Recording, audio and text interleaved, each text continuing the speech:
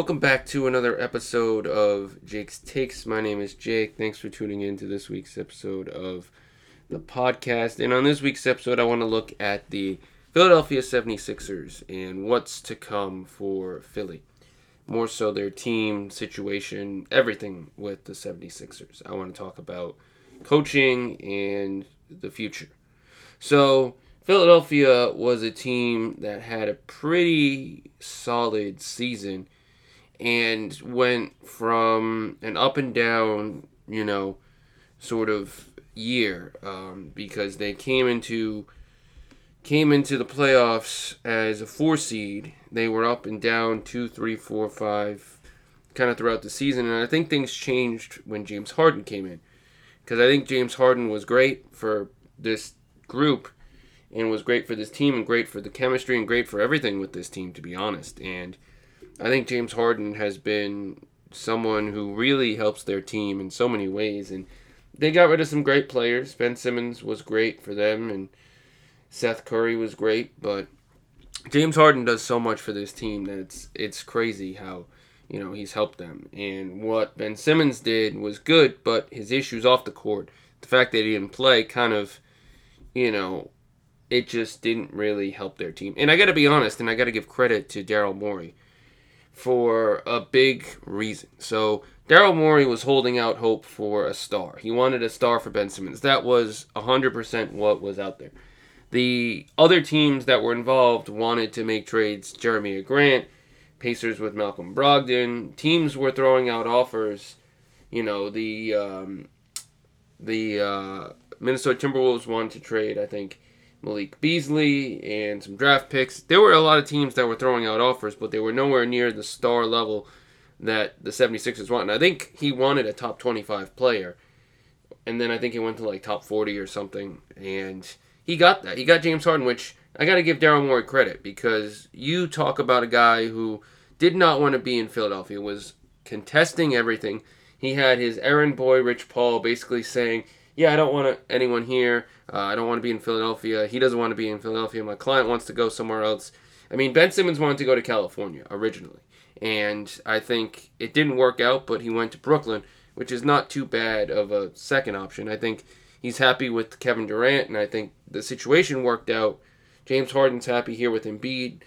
But I think there's a lot of things wrong with this team. And I think there's a lot of question marks moving forward.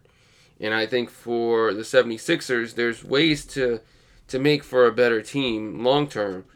And I think there's a lot that can take place to, make for a better organization moving forward. So I kind of want to look at some of what could take place in Philadelphia moving forward and how their team could change. So, Philadelphia is a great organization. They're an organization that has had a lot of success. The trust the process really hasn't worked, but they've kind of pivoted, and thankfully Daryl Morey came in and has pivoted from this trust the process model that they were trying to go for. And I think James Harden coming in and some of these other pieces coming in have done great. And they've also gotten a lot of success out of draft picks. Shake Milton was a pretty solid draft choice. Tyrese Maxey was a pretty solid draft choice. Matisse Thybulle has been a pretty solid draft choice. And those guys weren't top picks. They weren't the top tier guys that Philly was going with before. Jahlil Okafor was a top 3 pick. Nerlens Noel was a top 5 pick. Some of these other guys were kind of top picks. Markelle Fultz was the number 1 overall pick. He didn't work out. So they've had success with some smaller guys, contracts, and smaller, top 30 picks, but not top 5 or top 10 or whatever. So they're kind of changing their system and kind of doing a little bit of different tactics, and I think things have been kind of working a little bit better, but there's changes to be made. So I kind of want to talk about some of those. So the first is Doc Rivers needs to go. And Doc Rivers has been a great head coach in Boston, and he won championships there and was great with the Big Three. And then he went to the Clippers, and it didn't really go his way. They had Lob City, but that wasn't much of a success, and they kind of had to move on from Lob City, or he did, and ended up going to Philly, which, I mean, Joel Embiid, Ben Simmons at the time, then they bring in James Harden. It's not a bad team, and I think Doc Rivers, because he's had success with Boston, wasn't going to go and Los Angeles, he wasn't going to go there unless it was a good team. And with Philly, same thing. So I think if Doc Rivers leaves, it's an interesting situation because I don't know if there's a team out there that would be a good spot for him because he's a plug-in. I want to be a head coach that goes to a contender, or at least somewhat of a contender. I mean, I think the Lakers could have been a good choice if he was available because I think he would have gone and played with LeBron. But at the end of the day, I think they got to get rid of him. I think he's run his course, and you got a great guy in Daryl Morey. You just need a great head coach, and I think your great head coach is already on the bench. Sam Cassell. Sam Cassell is somebody who deserves a head coaching spot, and Sam Cassell reminds me of Ime Udoka a lot because Cassell is a very good assistant coach, as was Udoka, and given a good situation and given the head coaching job he deserves, I think he can be a very good option. I think he could be a better head coach than Darvin Ham, and Darvin Ham was just signed to be the head coach of the Lakers. I don't know how good Darvin Ham will be. He was great kind of coaching Joel Embiid as an assistant coach, but I think Sam Cassell could be a better head coach than Chauncey Billups, better head coach than maybe Darvin Ham, and no disrespect to Darvin Ham or Chauncey Billups because, things we don't know about Darvin Ham, but Chauncey Billups, it's his first go-around. But I think he could be a great head coach, and I think Philly would be a great head coaching spot for him.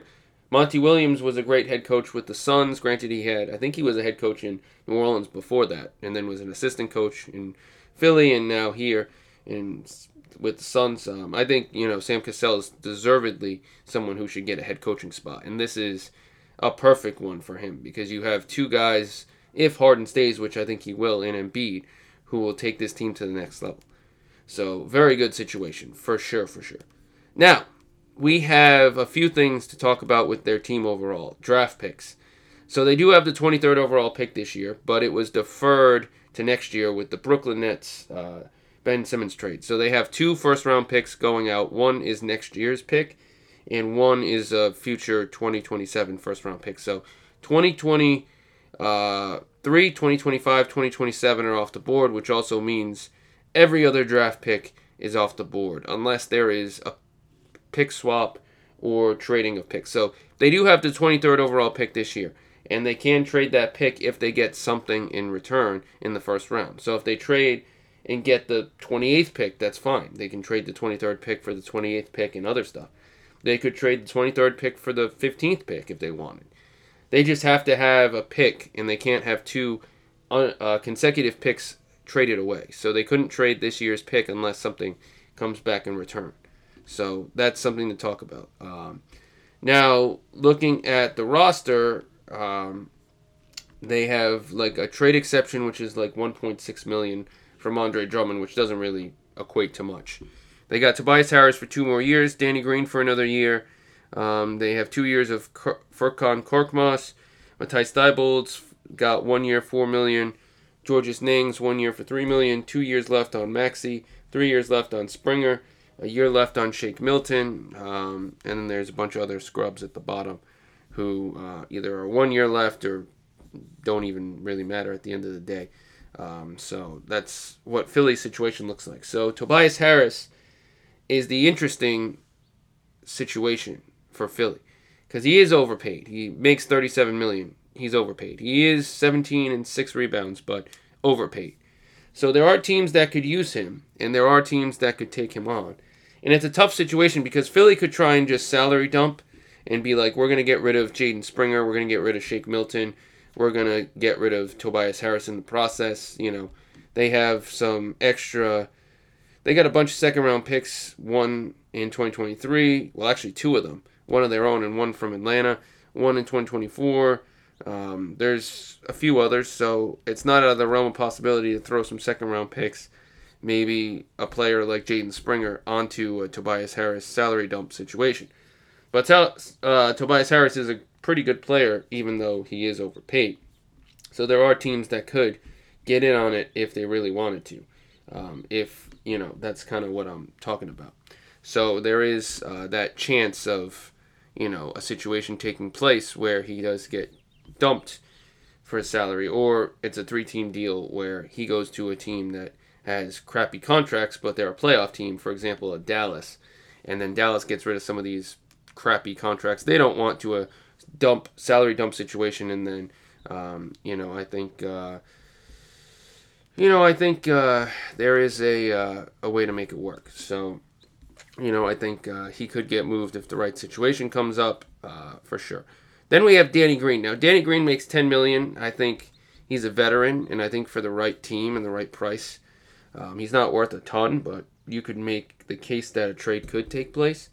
So Danny Green is an option if they want to move on from him, because you could basically trade him for a couple of smaller contracts and make things work, or for a $10 million contract, or trade him to a team and get a $10 million trade exception and just use that later on when you need to, when you're fighting for the playoffs next year. So I'm going to go over what I think the 76ers should do. And this is my own opinion. I'd like to point out it's not a 76ers opinion, because I am a Celtics fan.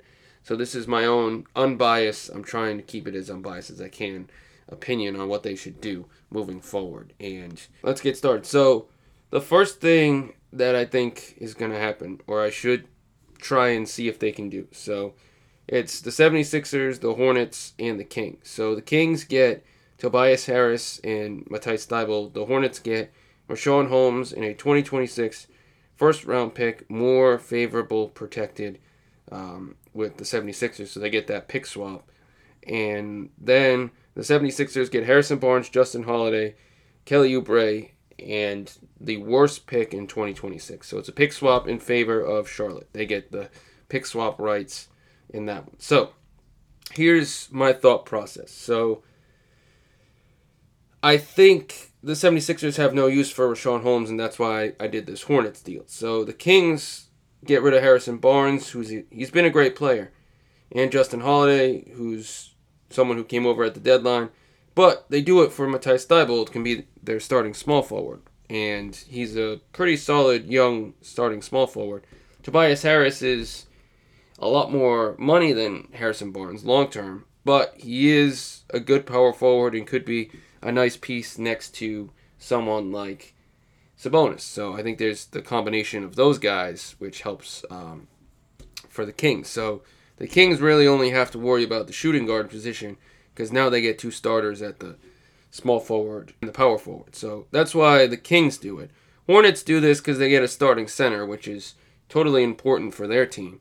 And the pick swap. I think Kelly Oubre, they don't need him because they have so many small forwards anyways, plus 2 draft picks to go after potentially another one. So if they don't want a small forward who makes $12 million, they could get a center here and then draft maybe one of the small forwards in the middle first round, which is fine.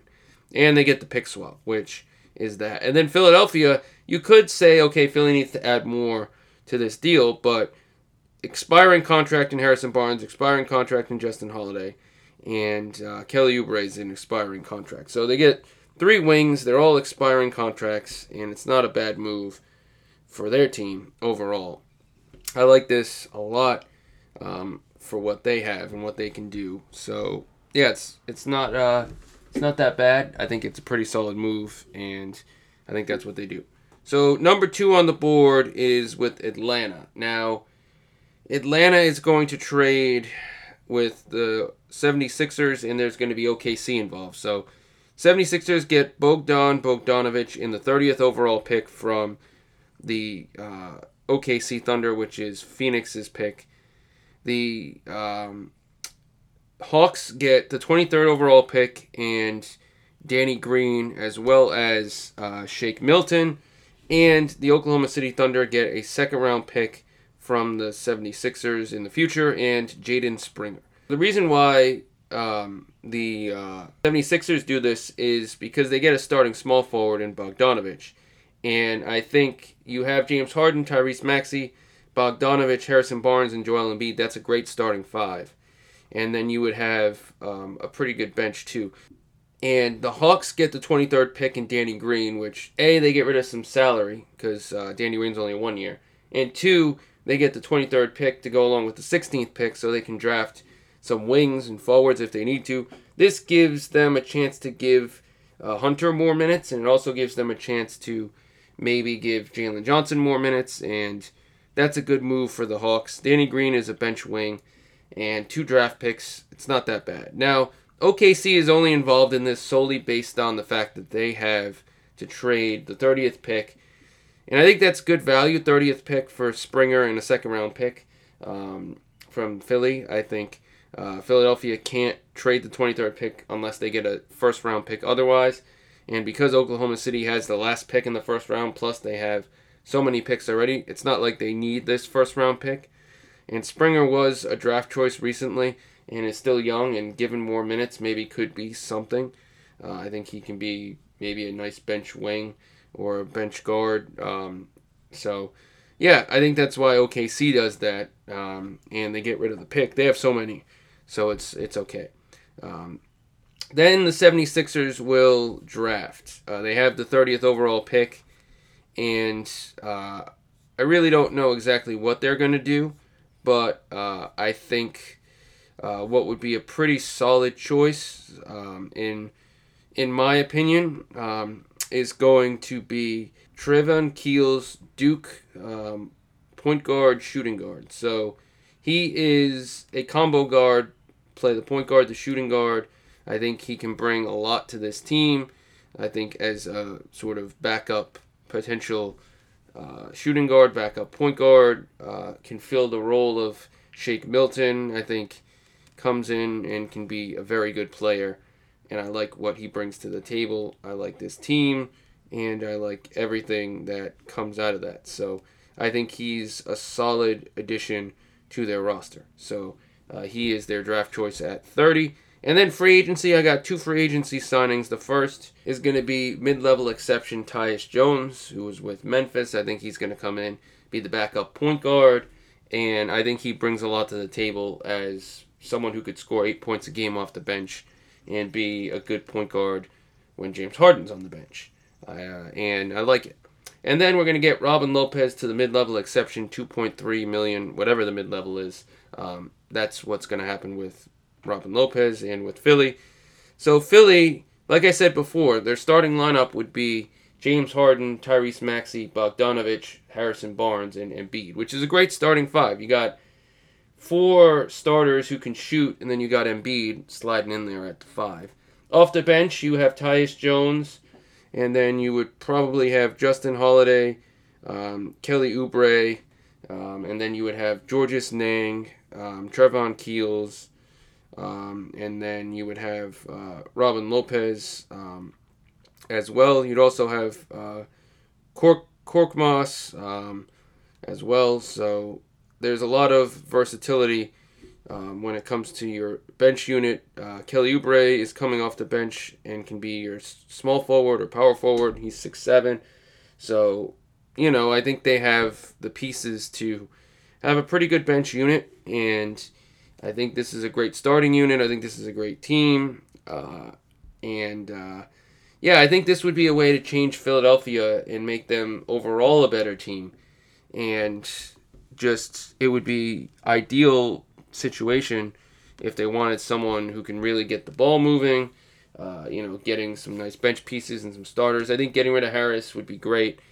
Obviously, getting rid of a lot of your young guys like Diebold and Maxey is staying, but Shake Milton and Springer could hurt in the long run, but I think getting in a bunch of guys, especially if you get rid of a bunch of players, and Harrison Barnes could be a free agent. So could Kelly Oubre. So could Holiday. So that even opens up the door for you to try for a third star if you want to go with Harden, Embiid, and someone else.